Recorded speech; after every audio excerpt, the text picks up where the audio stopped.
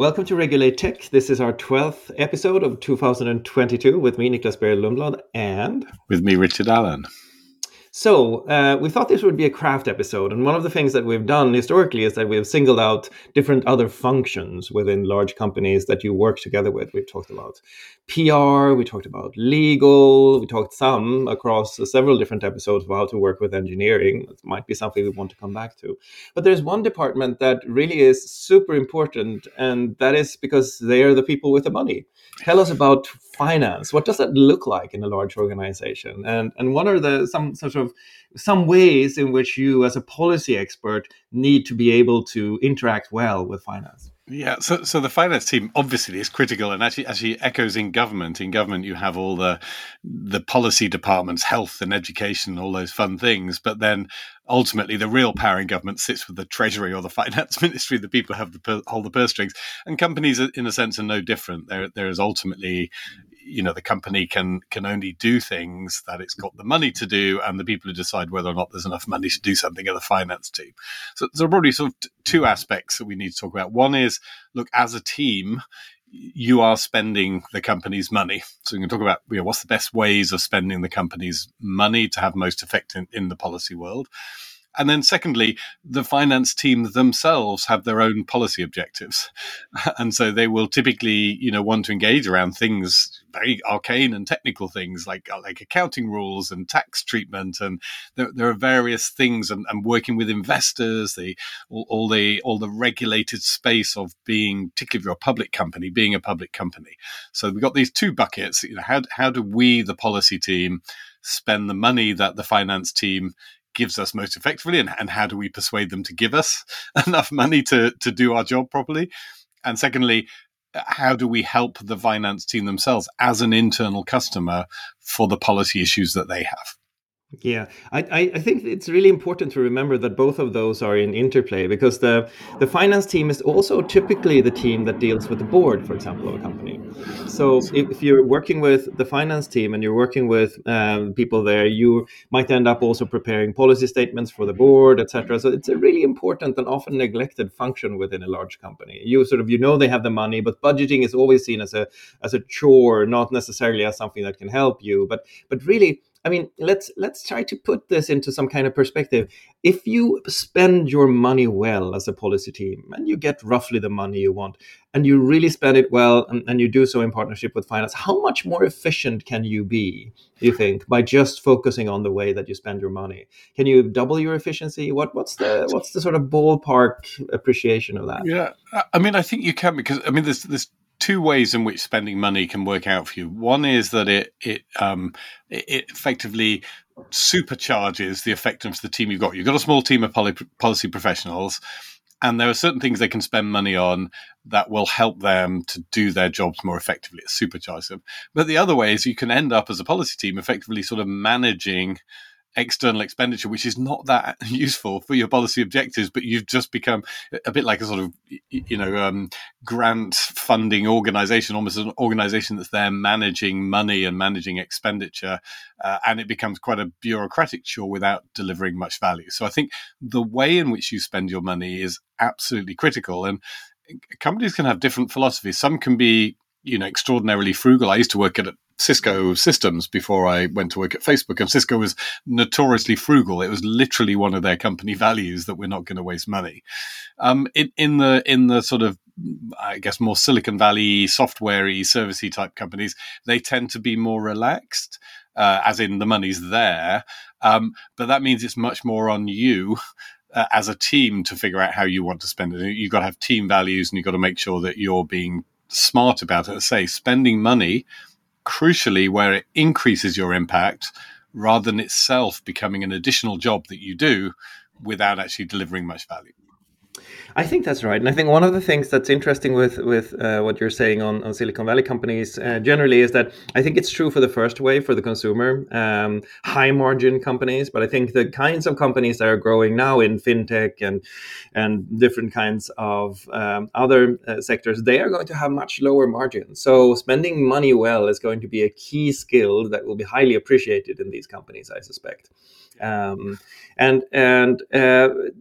Let's sort of start talking about really basic things like ownership of money. How important is it that you have a budget as a policy team? When I started out many moons ago at Google, for example, we didn't have a budget, and I remember the frantic, anxiety laden call that I had with someone who said, "We have to get one of these budgets." Yes. And the money was sort of available to us, but it wasn't in our budget. It wasn't owned by us. Yeah. That was a sort of strange thing. I think you heard Google there in the background. Google heard you. Yes. Yes. Speaking at you. Very funny. Yes. So I think there are two reasons why it's important to have a budget. I mean, and your own budget. One is this sort of ability to be agile, that you want. The policy world moves very quickly. And if there are things that you can do that require spending a bit of money to do them, then I think it's important you can get on and do them, and that you're not having to wait for other people to decide. But the second, perhaps the more fundamental one, is you need to be able to think about what the value of things are to you. So I would actually sit down with a budget. The reason I want a budget is because I want to be able to say, look, I think that the policy work that we do in country X justifies spending this amount of money.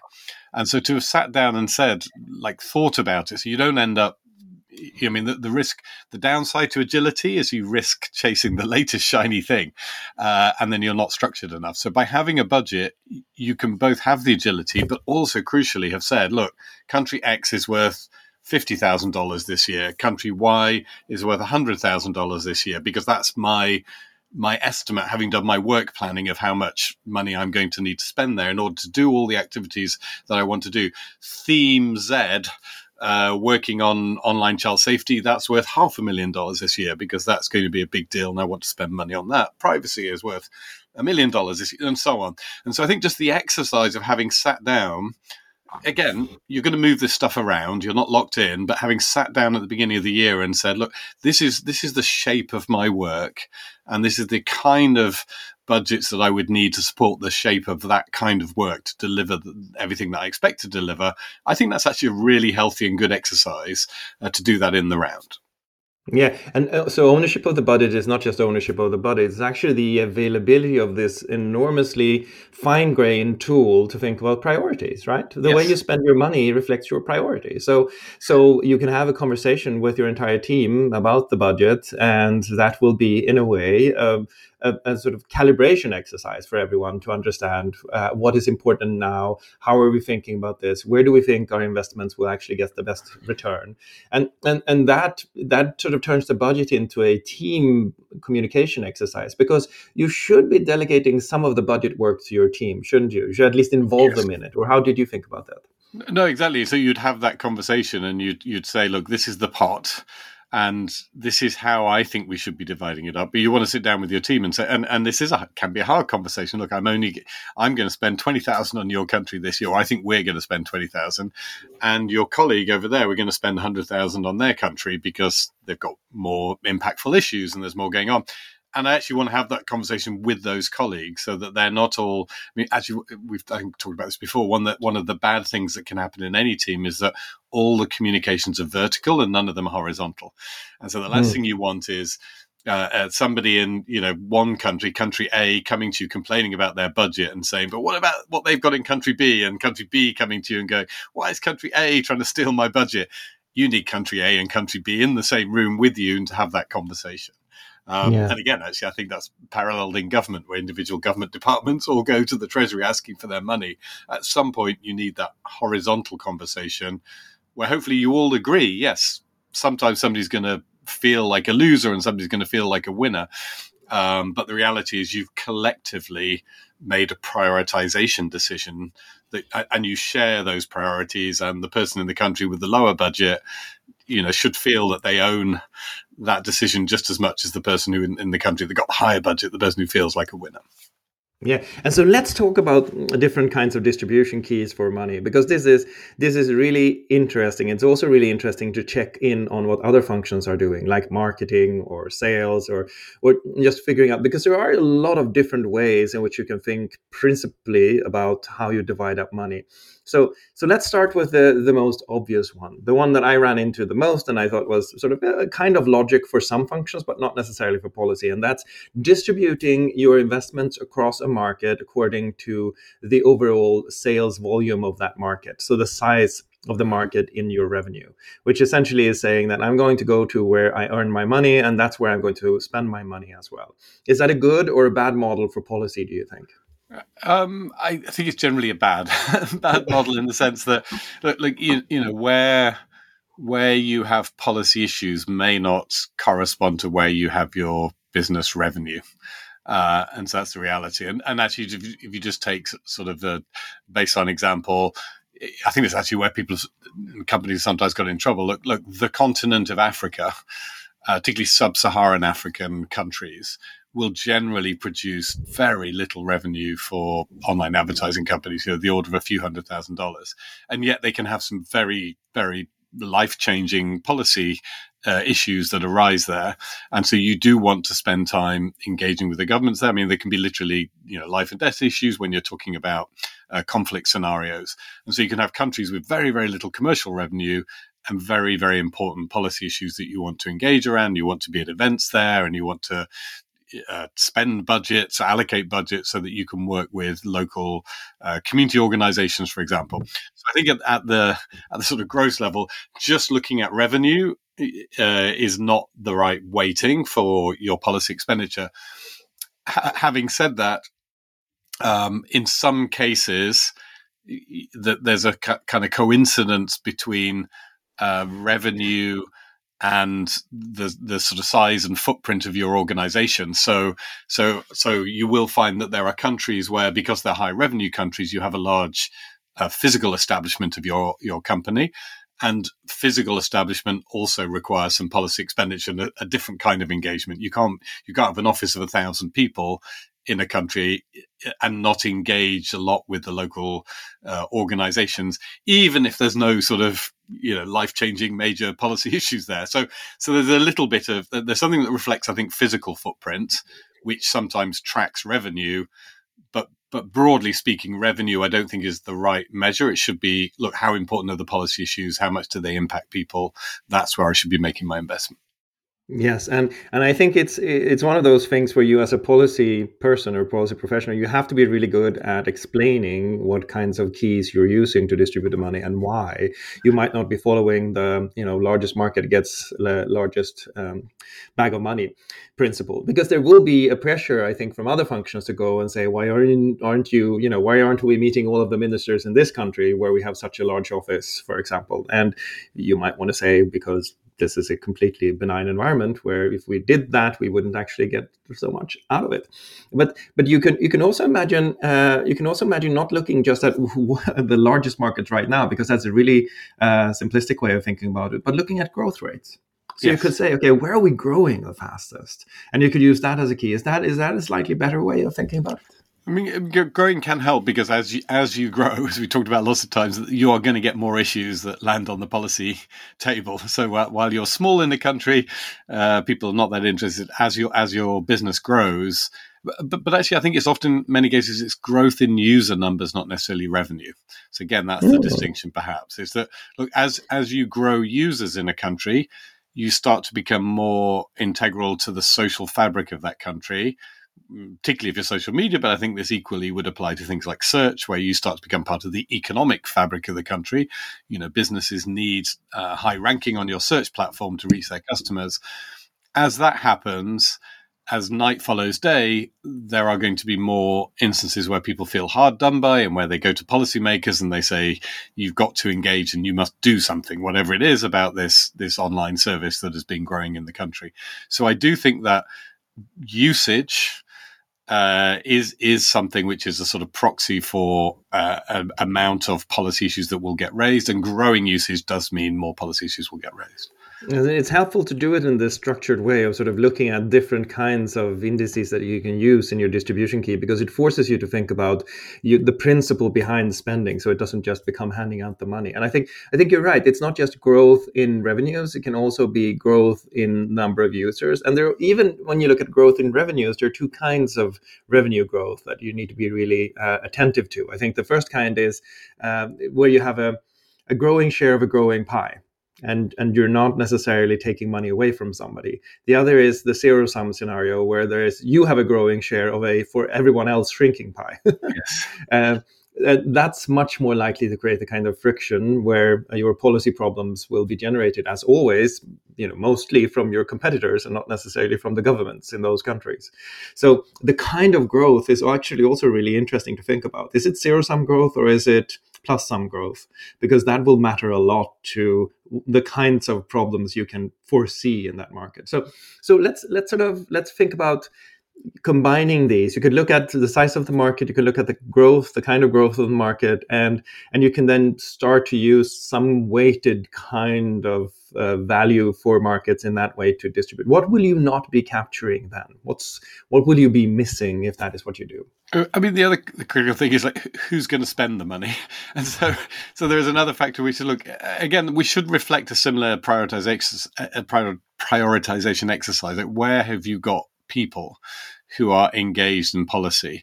And obviously, the more people you have engaged in a country, the more likely it is that there are going to be projects they're going to want to support. And candidly, the reality is you will have people who can run projects that cost money. So if your idea is that you're going to spend money on running an event, that only works where you've got people to run the event. And so there will be this sort of other allocation, which is the budgets will track to a certain extent your staffing. Your staffing, hopefully, tracks a similar prioritization exercise where you've looked at the different countries and worked out which are the ones where you're going to have the biggest range of policy issues, the most complex policy challenges. And are there countries where you would say, yes, all of this is right, but this country is more expensive than this country, all else considered? That, you have to spend more in this country to get somewhere because that's the name of the game. That's what other actors in this particular country actually do. Yeah, that's certainly true. And I think if we sort of start now digging into the kinds of expenditure that we might go for, there are certainly some countries where, they have very well-established trade associations that can have a quasi-formal relationship with government, actually be sort of known consultees for government. And if you're not, being part of a policy community in that country means being in those associations and paying that money, whether you choose to or not. That's what you're going to have to do. And Brussels would be an example of that, where there's a whole range of different associations, and it's just part of the game of being present in Brussels is to be a member of those associations, and they are consulted. They have again, not statutory, but there's a sort of expectation they're engaged in things. Germany would be another country like that, again, where there's a number of associations that you just have to be part of. So there are countries that are, where they have these kind of quite well-established ecosystems, not just of the Silicon Valley type tech companies, but actually for the technology sector as a whole. And as you turn up and start getting active in those countries, there is an expectation that you would spend money on it. Actually, Washington, D.C., another example. So I think where there's a lot of bodies that are present in Washington, D.C., where it's just, it would be weird not to be present and engaging in them, put it that way. And how contrarian should you be? Because one of the things that you can look at is not just sort of your own market, but you can look at where are my competitors or my peer companies spending money. And you can get a quick sense of where are they members of associations, where do they put on costly events, where do they publish reports, that kind of thing. And you can say, okay, so they are present in these different countries, and that's where I will put my emphasis. Or you could do quite the opposite and say, okay, they're already in these markets. I'll find other markets where I get more bang for my buck. I'm thinking, let's take the example of Europe, because it's such an interesting and varied market.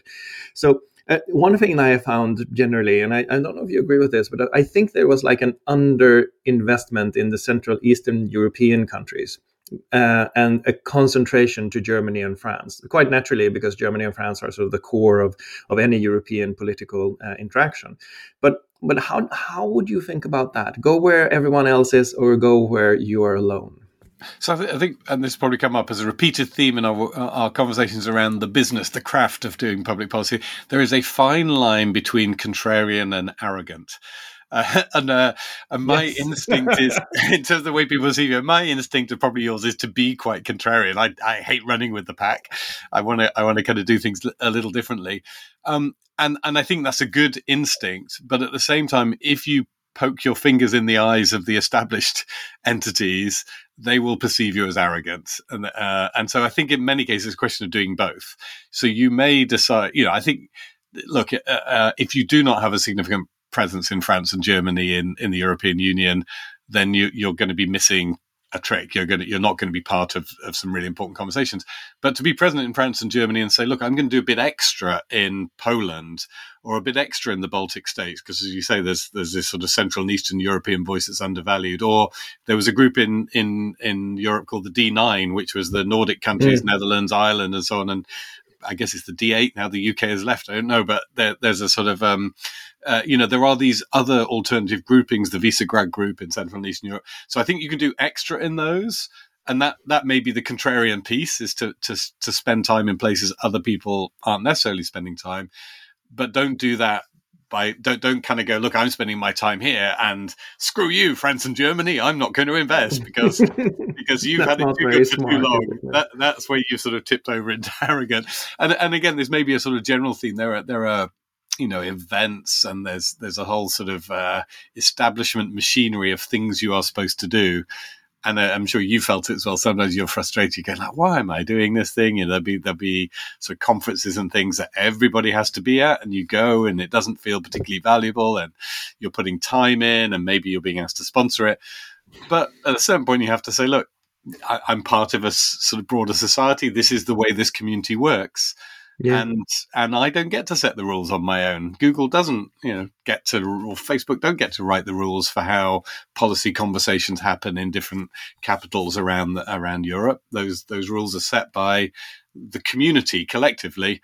And I do think you need to play the game to a certain extent. Having said that, rather than sort of your frustration leading you to pulling out, your frustration should lead you to say, look, what extra can I do? What are some additional things that are more my style? I'm actually curious, Nicklas, your view on the Google Zeitgeist events, where you'd often on the back or the side or around, these sort of established policy conversations. I know Google would often sponsor its own policy conversation, sometimes on the side of something like an internet governance forum, and you could see that felt like an attempt to create the kind of thing we want to create at the same time as participating in the old-fashioned formal thing. I'm curious how you thought that worked.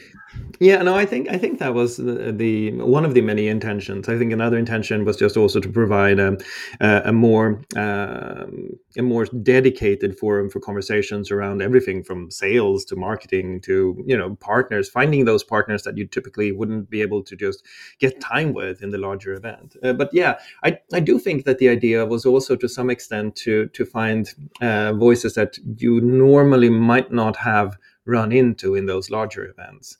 And I do think that's important. One way to think about it is to say, look, there's a cost to get a seat at a table. In some countries, that cost is really high because of the establishment of the limited seats at the table and the number of people actually already occupying them. And then there's the cost to get a vote at the table. And that's really going to be very different. In some countries, you're never going to get a vote at the table because it's they are going to prefer to have that vote be afforded to national interests or industries that are in country. And other countries will allow you to get a vote at the table because they're really interested in what you have to offer in terms of knowledge and growth and jobs and investments, et cetera, et cetera. So if you think about sort of your investments in how can I create the right environments, there's some seats at the table that you just have to have in order to be able to do business at all. But then think about where do you then wisely invest to also be able to negotiate at the table. And I think that's a different thing. And to me, one of the things, and this is true for all kinds of resources like marketing campaigns or even executive visits. One of the things that you should do is to do what you need in all of the countries where you're present, but then figure out where you invest on the margin. And I think that's what we're sort of circling around here, right? Yeah, exactly. And there, I'd say my guiding principle is just to remember that policy is a people business. It's about people getting together with other people to try and wrestle out a solution that's in the public interest, and that's what you're trying to do. And so thinking about places where you can invest money that bring people together to discuss an issue of interest to your business, but also to the broader public is perhaps the principle I'd sort of set over all others. And that does mean, actually, to your point, Nicklas, about things like the zeitgeist, it's thinking about where there are people not present, so spending money on enabling people who are not present to be present in a conversation. So sometimes there's quite a lot, and we should get into this around just travel and physically getting people together. It's quite a big deal. Sponsoring events that bring together people who otherwise wouldn't get together for important conversation. Again, event sponsorship we talked about before. I hated the whole sort of gold, platinum, bronze, whatever, all this. Just give me some money for my event. Or actually, no, the worst we talked about this is give me some money so you can speak at my event. And I just would always want those to be disconnected. Look, if your event is interesting enough for me to speak at, and I'm relevant enough for you to want me to speak, let's talk about speaking. And then let's have a second separate conversation about whether or not, your event is something that I should be sponsoring. And the reason I would want to sponsor it is back to this sort of primary consideration, which is, look, are you going to bring together through your event people who otherwise wouldn't get together in order to have an important conversation? And if that's the case, fine. But if your event is just another, thing on the traveling circus of endless tech policy events where it's not going to add any particular value, then I might want to come and speak at it because I'm happy to speak to the traveling circus, but I'm not necessarily going to put the money in. That doesn't feel like a good use of company money. So looking at events and places that bring together people for important conversations. So your first question should be like, who's going to be there and what kind of conversations are they going to have? And that's the way you calibrate how much you want to invest in it. And there's an important point in what you're saying here that I think is often lost, and that is that what happens with, as you call it, the traveling circus, is that the traveling circus converges on a few people who then get to be the main voices in that traveling circus. And they become the core of all of these different events, and they then set the conversation.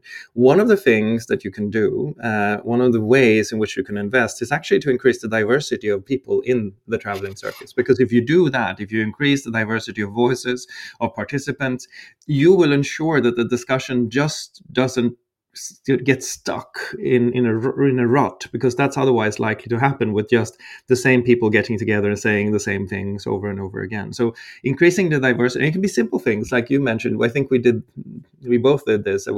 We would sponsor travel for people who normally couldn't travel to these events because they were students or they were researchers or they didn't have the means within their NGO to go traveling. But if they got to the table, the conversation got more interesting and varied. And that's something that is underestimated, I think. Absolutely. So there's the travel, and then there's the sponsoring of the NGOs themselves to build capacity, which is contentious, and we'll bring that out. But again, that's another way in which you quite often are invited to spend money, and it can be very effective. So there were people when I first started working for Facebook as then was, who were working in the online child safety space, who you could just tell were brilliant, young people who had experience of online bullying and were trying to build up an NGO. And I would want to place money with them just to enable them to build themselves up and create a voice as another NGO that would bring young people to these internet governance forums. They're the only people who would actually bring anyone who was the kind of future user of the internet to the internet's governance forum. So giving them money for that. This all felt useful. This is all about building capacity, not because these people are going to love you or necessarily agree with you, but because they're voices that should be developed, that need to be built up. Obviously, the flip side of that is that other people will look at that and go, well, you've taken big company money, or the company's just trying to buy friends. And that's something I think, again, in policy world, you have to ask yourself is if that's really what you're trying to do. Are you just trying to buy friends? And I think if that's the case, it will generally backfire. Or are you trying to invest in people who are good? And by good, I don't mean good for your company. I mean good for the sector, who are going to bring a really interesting voice to an area like online child safety or counterterrorism or whatever it may be.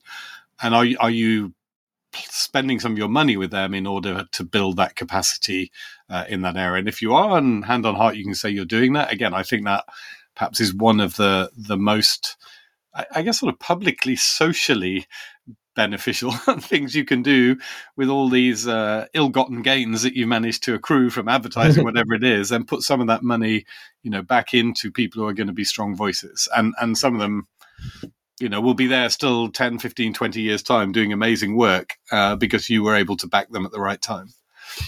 And I think that what most people don't realize is that it's a bet you're placing. It's a bet you're placing on the long arc of the discussion you're in, on whatever issue it may be, moving in a direction that you think is reasonable. And what you want to do is you want to accelerate that debate. You want to accelerate the discussion. You want to compound the amount of information and the amount of views that are being expressed. Because if that happens, you really truly believe that in the long run, you will end in a good place. But you do think that the way there might be really painful. And so you want to accelerate the discussion to get there. You don't necessarily believe that the long arc of the discussion is going somewhere where you don't want it to go, and you want to stop it. Because that's buying friends, right? That's not something that's going to be. It's not going to be helpful, and it's not going to work. And it's just sort of a very overrated view of public policy to think that you're buying friends. What you're trying to do is to accelerate this discussion, so you get to the point where you are somewhat confident that in the long run we'll end up in a good equilibrium. That's where the issue has to go, because in the long run there is not going to be, there's going to be more technology, there's going to be more users of that technology, and that technology is going to be putting more power into people's hands. And if that's the case, let's find out what that equilibrium is and have a diverse and really engaged debate on the way there. Yeah, and I think that's right. So you're sort of funding the moderates in the debate. I think there's an interesting line that gets drawn as to when you're funding people who are actively critical of your organization. I certainly had experience of that with some NGOs who would come to us, very regularly saying, give us more money, give us more money. But then, they were constantly kind of harshly critical of the company in ways that sometimes we thought were unfair, sometimes fair, but sometimes unfair. I think that's actually an really interesting sort of conundrum to what extent. And do you fund people who are going to be harsh critics of yours, as opposed to funding those who are sort of in the sort of mainstream? As we said, just funding people who are just going to be yes people, not particularly. I don't think that's particularly helpful and valuable. I don't think there are any cases of that having been proven to be valuable. It's amazing to me that people think that this would work, and it's often people who haven't worked in public policy who think that this works, because it doesn't. I mean, I can't mention any example of that being a useful or helpful strategy, especially not in the longer term. If you look over a 10-year period, that never ever works, even if companies sometimes resort to it. Yeah. So I think, prioritizing those who are going to genuinely add to the debate, who've got interesting new perspectives, and maybe that's again the rationale where I would certainly hold back from wanting to fund some of the critics, not because they were critical, but because I often felt that what they were doing was sort of fundraising for themselves on the back of criticism of us, rather than advancing the debate. The kind of knee-jerk, Facebook's evil, and here's 10 reasons why they're evil, send me some money kind of thing.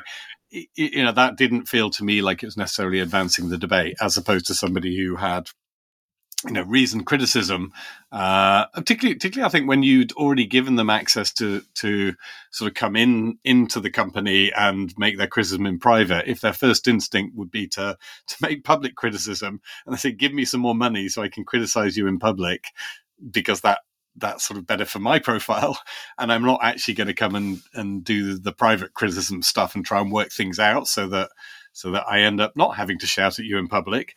That made me think twice about why am I giving you the money for this? It doesn't feel like it's really advancing the debate. It feels more like it's advancing your building of your own profile and your own agenda.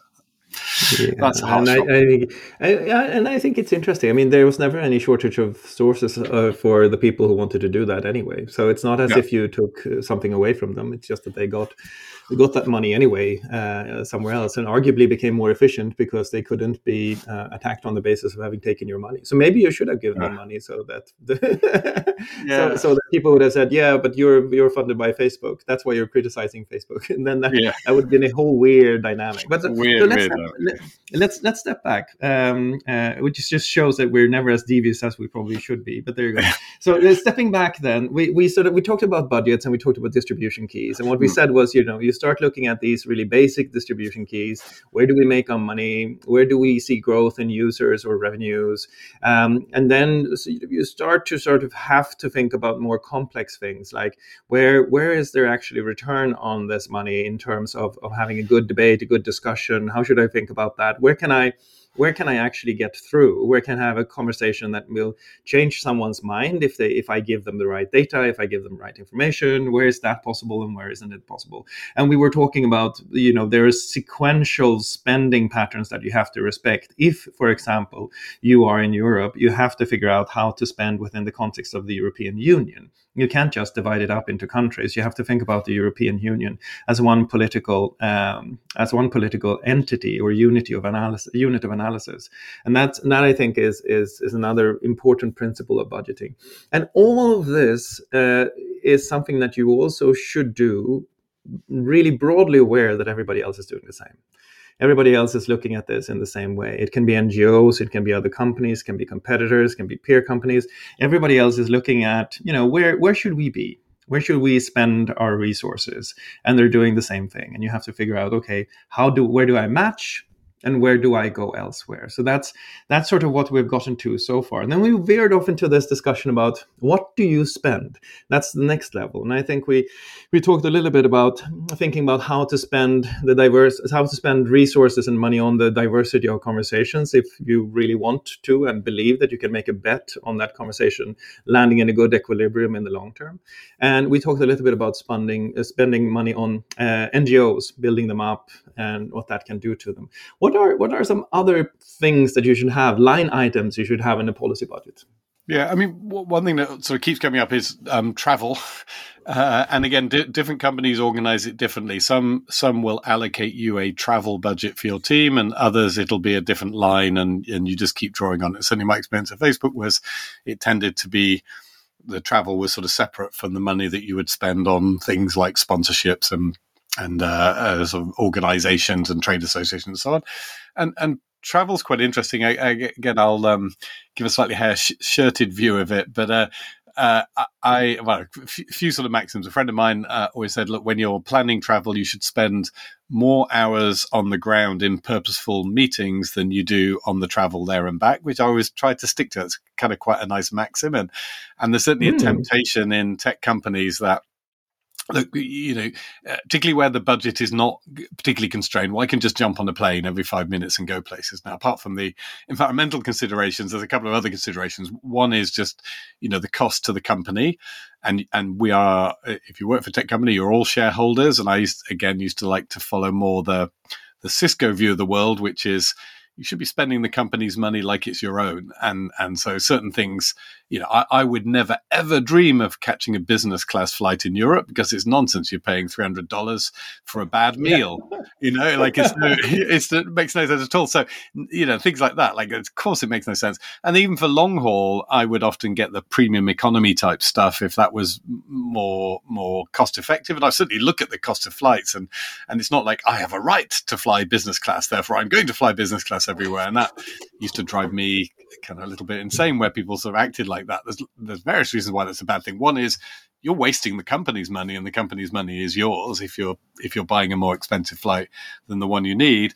And the second, perhaps more subtle one, is you're starting to cut yourself off from the experience of most of your customers. Most of your customers are not people who fly business class everywhere.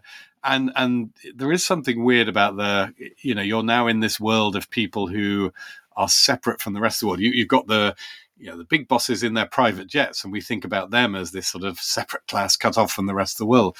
Well, actually, I always travel business class traveler because I work for a big, rich tech company and they can afford that. And I always stay in the fanciest hotels for the most possible amount of money. I actually say it's a bit hair-shirted, but I think there's something subtly corrosive about that, and you should try and avoid it.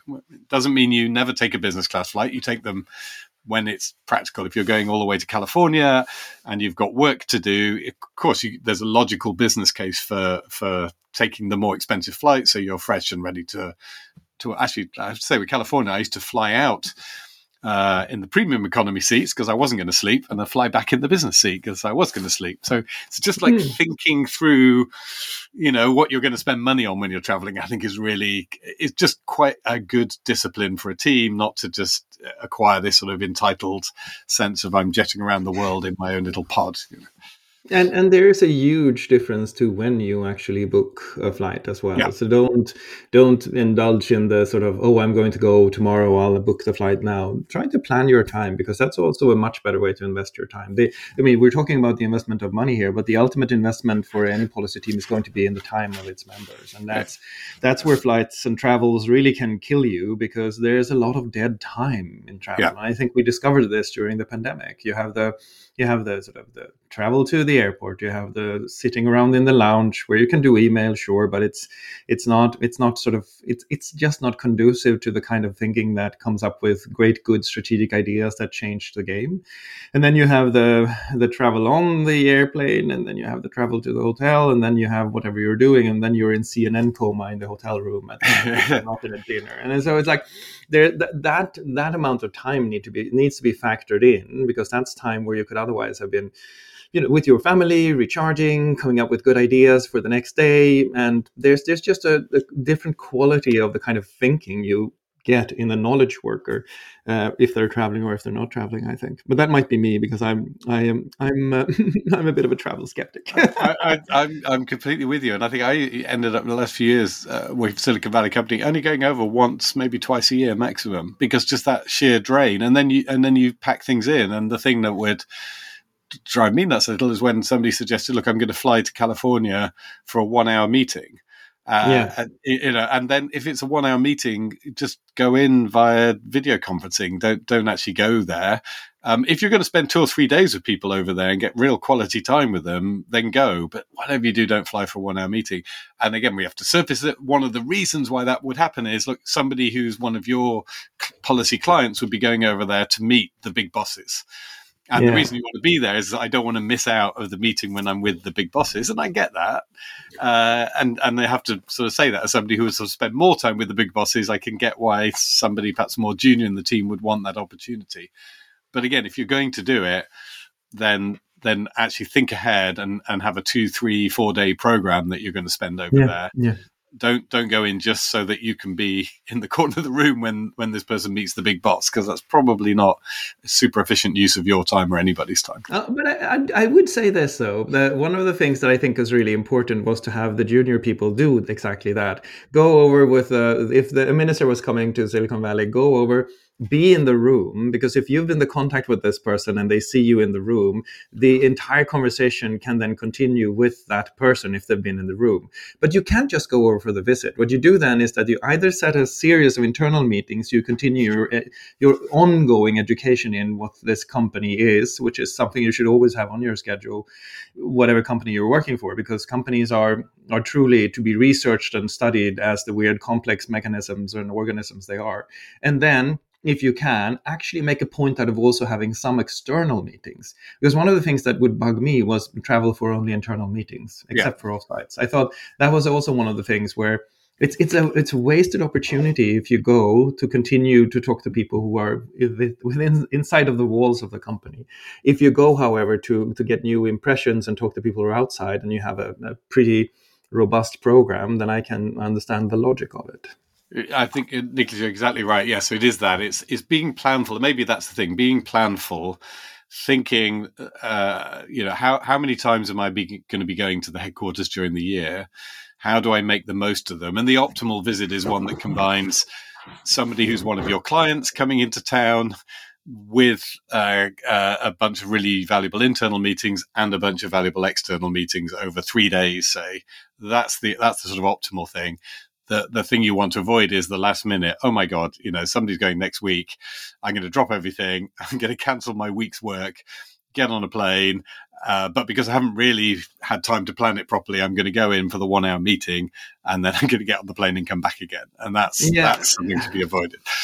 Yeah, and the thing about that also is that you have to be careful, because sometimes that's seen as engagement, or Yeah. as sort of being really in the work, that you're sort of dropping everything and you're traveling at a whim, and it has to do with this sense you have of work culture. If your work culture is such that if you do disruptive things and you drop everything and you run for something, and the urgencies dictate what is important at the moment, then you're going to end up in that bad pattern of I think largely needless travel.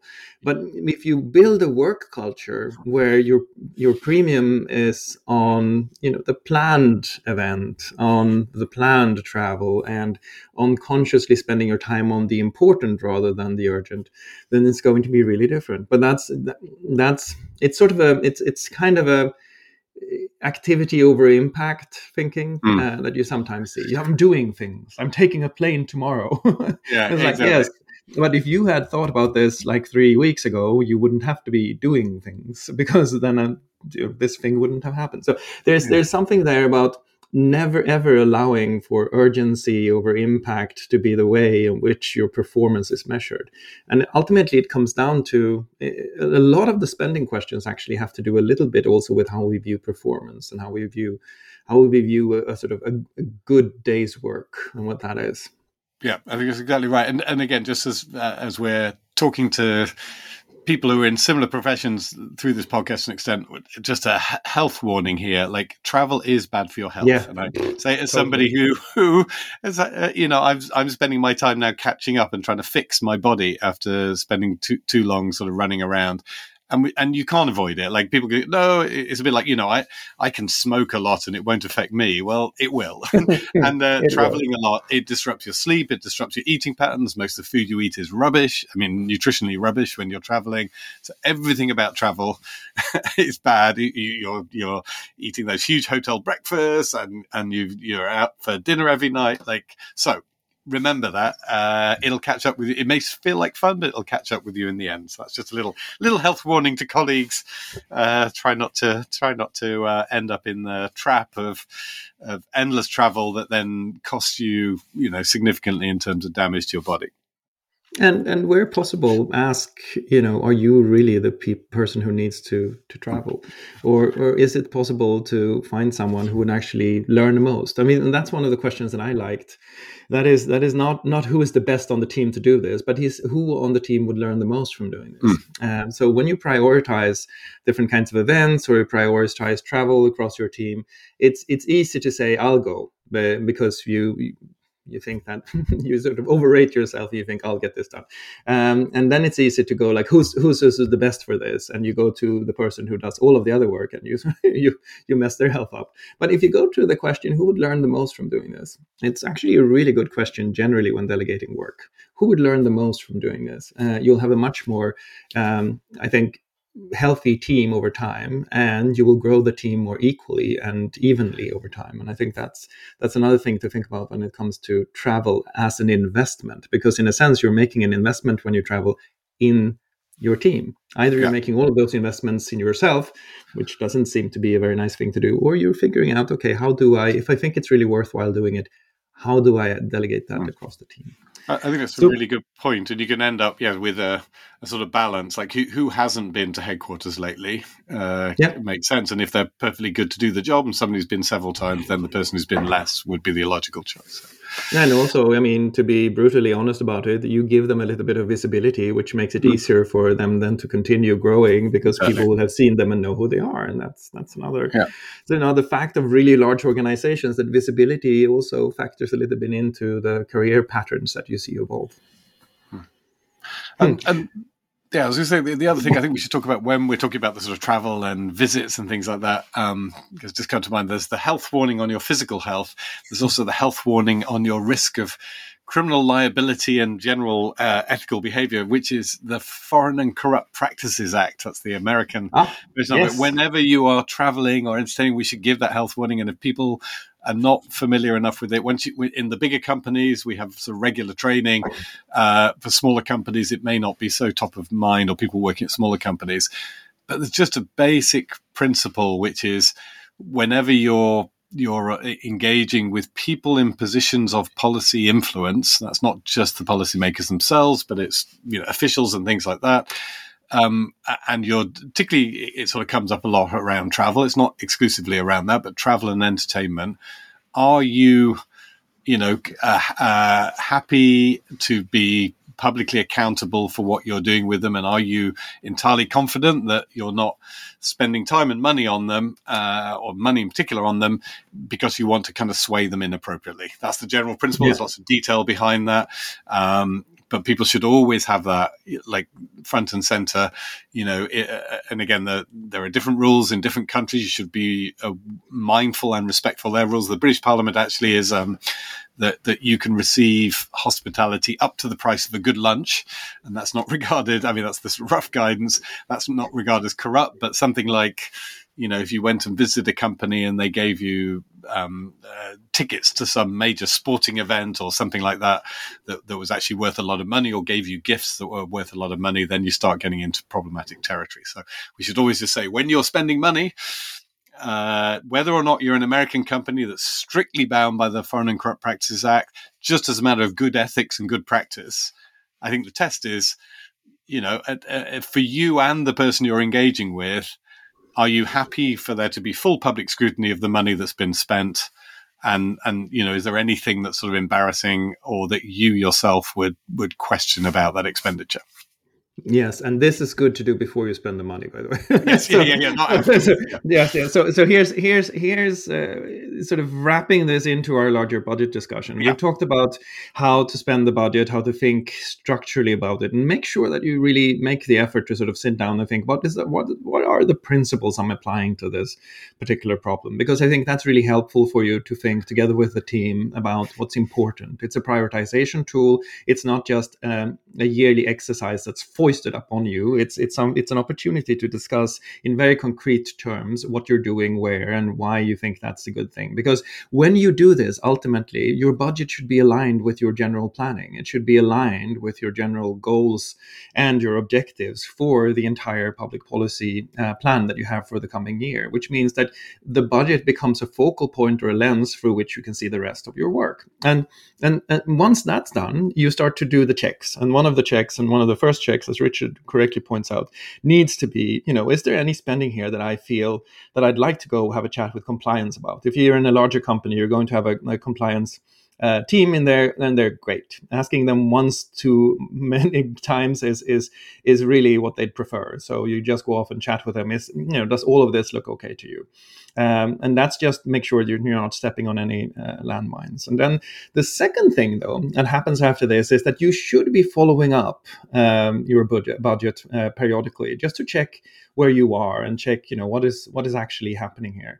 I don't believe in quarterly budget follow-ups for policy teams. I don't know about you, Richard, but I do believe in having at least a yearly check on how did we actually spend our money. How would you go about that?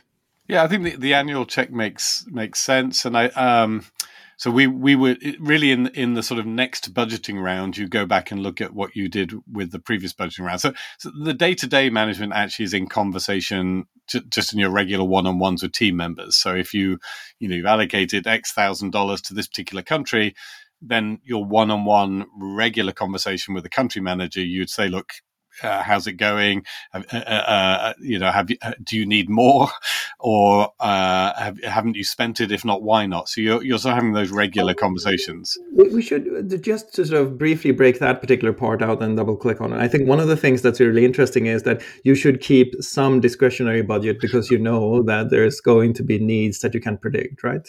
Roughly what percentage would you keep in a discretionary fund?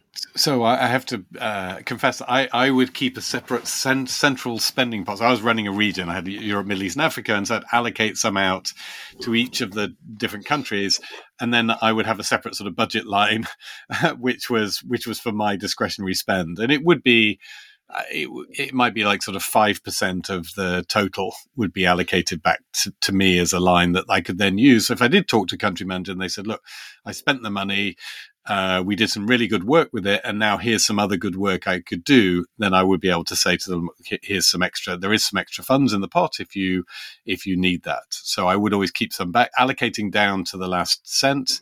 It's difficult. The other thing I did, I don't know about you, I did it as I allocated in buckets. So it'd be much more, look, I think for your country, you need this year 20,000 on child safety stuff and 30,000 on privacy stuff and 15,000 on business development type stuff and whatever it was. And actually, they would also then have quite a lot of discretion to move between those budgets themselves. So you're sort of looking at something, you're giving a rounded off headline figure. The first level of discretion they can say is, privacy's not been such a big issue, but child safety has. So I'm moving from my privacy budget to my child safety. Fine, go ahead and do that. And then the second level would be, okay, I've spent all of the budgets. They've all gone. Can I have some back from your central contingency? And then I would have, 5% or so roughly of the regional budget would be sitting there in a budget line that I could spend out then. So I agree with that, and I think that's roughly what I did too. And I actually even more in a more delegated fashion. That say here's a chunk of the budget that I think I'm going to allocate to you. How would you allocate that if that was the chunk you got? And then you would ask the mandatory question. If you got 10% less, what would you cut? If you got 10% more, what would you add? Which is sort of a margin check, just figuring out where's the hard pieces of the budget and where are the more soft, fluffy pieces. It's a good way, again, just to force that discussion. Where do you think you have your must-dos and where do you have your nice-to-haves? And so I think that's probably the way that I would do that too. But what about the yearly follow-up? Would you sort of go back to people and in what order would you sort of look at say you're getting the budget from Germany and you getting the year actuals? What's the first thing you look for? I mean, again, I'm looking to see if there is variance, why there's variance. I mean, that's the key question. So if they've spent more, I should know why they've spent more because I would have had that in the one-to-one conversations. More typically, the uncertainty is if they spent less, and that's the point at which somebody might sort of confess, well, we were trying to do these things, but I just haven't got the capacity or the headcount. And then the budget and the headcount conversation go together. So the question then becomes, was it important to do those things? If you failed to do them because you've not had the people to run the programs that you thought you were going to run, does that mean next year we need to maintain the budget and give you headcount? Or was it that those things ceased to be as important as they were, in which case next year we'll just pare back the budget, because it doesn't make sense to roll the budget over if it's not going to be spent. So it becomes part of there's a sort of annual, certainly I had an annual head count and budget planning exercise that went together. Could you convert them from one to the other? Could you say, I'll take a little bit less budget, but I want a little bit more head count? Did you have that? We didn't actually. That was, again, some companies are very different, but our head count budget, as it were, was based on numbers of heads. And there was an exercise to sort of argue for numbers of heads, and then the budget, the cash budget, was a separate conversation. I think some of the other companies sort of, you get a pot of money, and your salaries come out of that pot of money. So that's a different way of accounting for it. But certainly my understanding for the Facebook point of view was that because the headline number that they were giving to the markets was number of heads hired, they kept these things very separate. A number of heads actually would be a harder negotiation than cash in many cases, because we can give you cash and then we can take it back next year. But a head count is for life, not just for Christmas, was kind of the philosophy. So they were much more careful about giving you heads. But to say that was often the two were related, in that the reason that some money hadn't been spent is that there wasn't the staff to run the program we'd originally envisaged. And that's where you had to be honest. Either we're going to hire those staff and keep the budget, or we're going to, if that's not going to happen, then we may as well return the budget. One thing that I've always said, I used to work in the National Health Service, my first job, and the National Health Service had an annual sort of March. The financial year ended in April. And in February, March, I worked in the IT team, and we would get this go and buy loads of computers because we're going to underspend our budget and we won't get next year. That I just think is ridiculous. I thought it was ridiculous then. I think it's ridiculous now. Nobody should ever encourage people to spend money on useless stuff in order only to maintain a budget for the following year. And a grown-up organization will say, you underspent this year, fine. We'll have the money back. Lovely. What is your realistic plan about whether you're going to spend it next year? And if you keep telling me you're going to spend more and you never spend it, then I'm going to punish you. and actually I'll punish you in your management review because, you'll get a lower bonus because you'll get told off for the fact that you continually badly budgeted. You're not a good manager.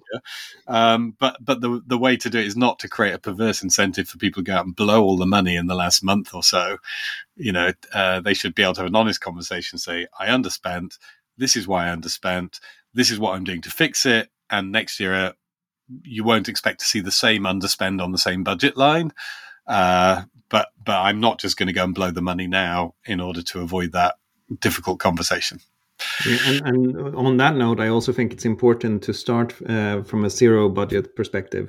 Not look at last year when you're budgeting next year, but ask, what do I want to do and why do I need the money for it? It's easy to do the carbon copy version and say, I need next year what I had this year plus 10%, which is sort of, I think, a very bad way of using the budget. Then it becomes just a financial exercise. You should do zero budgeting. You should start from zero and say, okay, here's what I want to do. Here's how much I think it will cost. And then look over if you've missed anything from last year, if there's an important membership from a trade association that you for some reason missed, and then be really honest with yourself. Why did you miss that when you thought about what you would be spending this year? Did you not get the value out of it? Did you not sort of use it well enough? What made you miss it? Because if you missed it and you can't come up with a good reason why, then probably it shouldn't be in next year's budget. So zero budgeting is actually a really good intellectual discipline to apply as well, I think. Oh, that's a really good point. Yeah, it's those budget lines where you look at them, you go, what's that for? And then nobody in the team can remember what it's for. That was probably but nobody not wants to money take it out.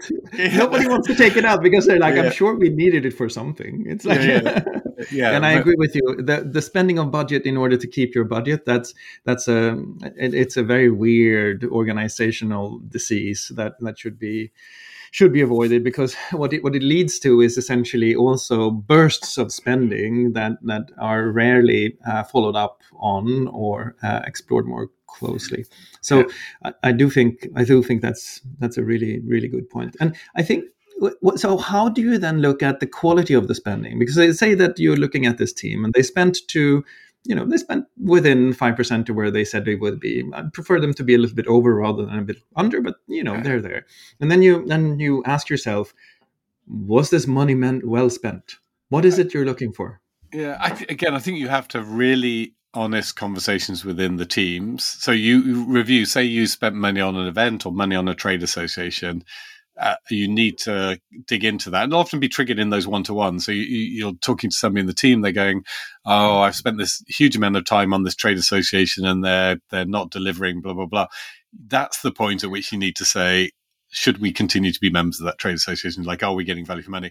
Or you've just had an event and you should say to people, well, did that work? Did it generate the kind of conversation we wanted? And within you need a no blame culture because you're taking risk. You need to say to your team member, look, you spent $20,000 on that event. If you went to it and it turned out to be a damp squib, it was nothing, you need to be able to say to me, yeah, I spent the $20,000. I thought it was going to be good, but it wasn't. So we won't run it next year. And the worst case is when they go, oh, God, I spent this money. My boss is going to be angry. So I have to say it was brilliant. And then next year we're going to spend $40,000 on it. On the same thing. And it's going to be worse. Yes. And that's so important. I mean, you have to look at the budget and you have to tell people, if not at least 20% of the spend was a failure, then you're not thinking expansively enough. You're not taking risks enough. Because if everything was just dandy, then at that point, I'll just force you to stack rank your spend. To say, okay, what was the most valuable? Where did you get most return on investment and where did you get least? And that's actually doing it. I hate stack ranking for people because I think it fundamentally misunderstands talent. Talent is not individual, it's networked. It's the team that actually gives you your talent and you're working together with others. So stack ranking people is a noxious, horrible practice that I could never condone. But stack ranking spending, however, I'm quite fine with, because I think if you do that, if you force sort of a stack ranking, and preferably from team members without talking to each other, you can have a very interesting discussion. That's right. Yeah, something like trade associations. So you're members of 10 trade associations. Say to people, okay, if you could only be in one, which one couldn't you live without? And then, okay, if you're allowed two, and so on. Exactly, I agree with you. And it's just a nice way of forcing that conversation. But I think the primary lesson I would say is, when you're talking about trying to understand value for money, talk about it at the time that the spending occurred, Don't wait till the end of the year. So again, as we talked earlier about That's a travel, if great point. somebody's gone off and flown off somewhere, and they've come back, and the next week you say, well, how was it? Again, encourage them. They don't have to talk it up. They don't have to go, it's brilliant. It's okay to say, on reflection, I wasted 4 days of my life and £10,000 Yes. worth of company money when somebody else could have done the job just as well. And I sat in the room. Time well spent, money well spent, right? Yeah. And you should rolling expect conversation. Yeah.